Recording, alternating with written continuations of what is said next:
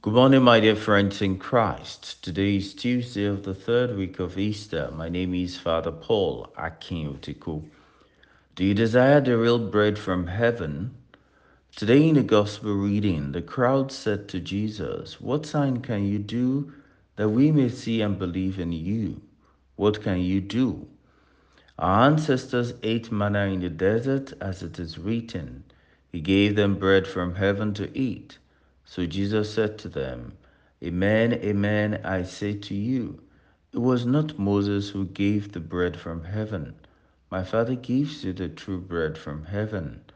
For the bread of God is that which comes down from heaven and gives life to the world. So they said to Jesus, Sir, give us this bread always.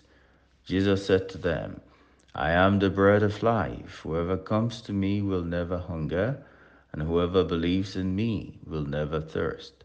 John chapter 6, verses 30 to 35.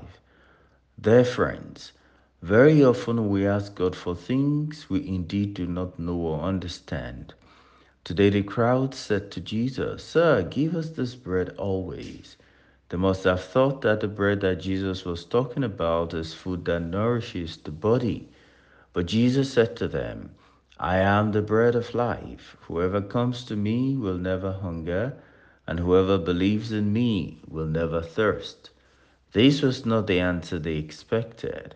However, if only they understood that Jesus is truly the bread of life, they would have longed for him. As Jesus told the crowd, so he tells us today, I am the bread of life. Whoever comes to me will never hunger, and whoever believes in me will never thirst. What is keeping you, my dear friend, from receiving this bread of life? What is keeping you from receiving him worthily?